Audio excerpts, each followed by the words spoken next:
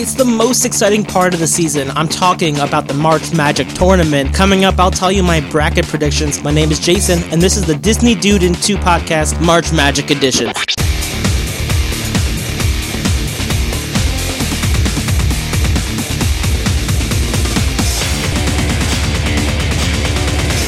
Oh man, this year's March Magic Tournament is going to be unlike anything we have ever seen.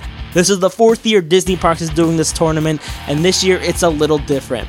If you take a look at the bracket, you may notice that it is no longer between the East and West Coast. It's only between the 4 parks at the Walt Disney World Resort.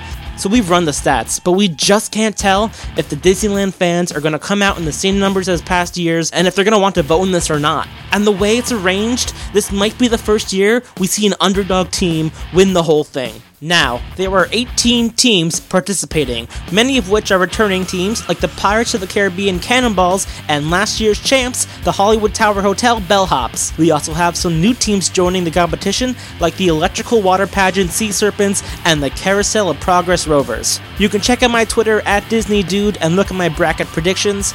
I've analyzed this thoroughly and ran through many possibilities yielding different results, but I think we can expect to see fan favorites like the Ghouls, the Cannonballs, and the Bellhops in the Final Four. With the continued popularity of Star Wars, I think we might also see the Star Tours Rebel Spies in the Final Four. But like I said, anything can happen because we are in new territory here. The stats also show that we could have a repeat of last year's finals between the Cannonballs and the Bellhops. Based on this season's performance, Bellhops stand a really good chance of winning the entire competition with pity votes because of Guardians of the Galaxy taking over their ride in Disneyland, and that's something we should seriously consider as a possible outcome. The games start tomorrow on Tuesday, March 14th with a battle between newcomers, Electrical Water Pageant Sea Serpents and Retro Epcot team Sea Base Alphas. My personal favorite of those two is the Serpents, but I can see this going either way.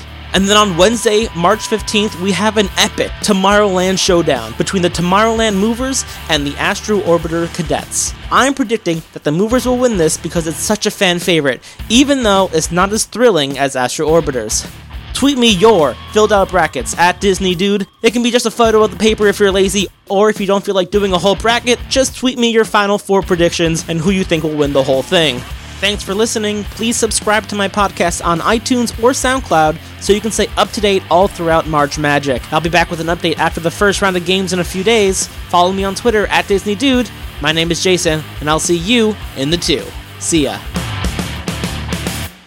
I know that my friend Weenie is rooting for the Electrical Water Pageant Sea Serpents. I heard he loves the water pageant, and he loves getting tweets from people who also love it.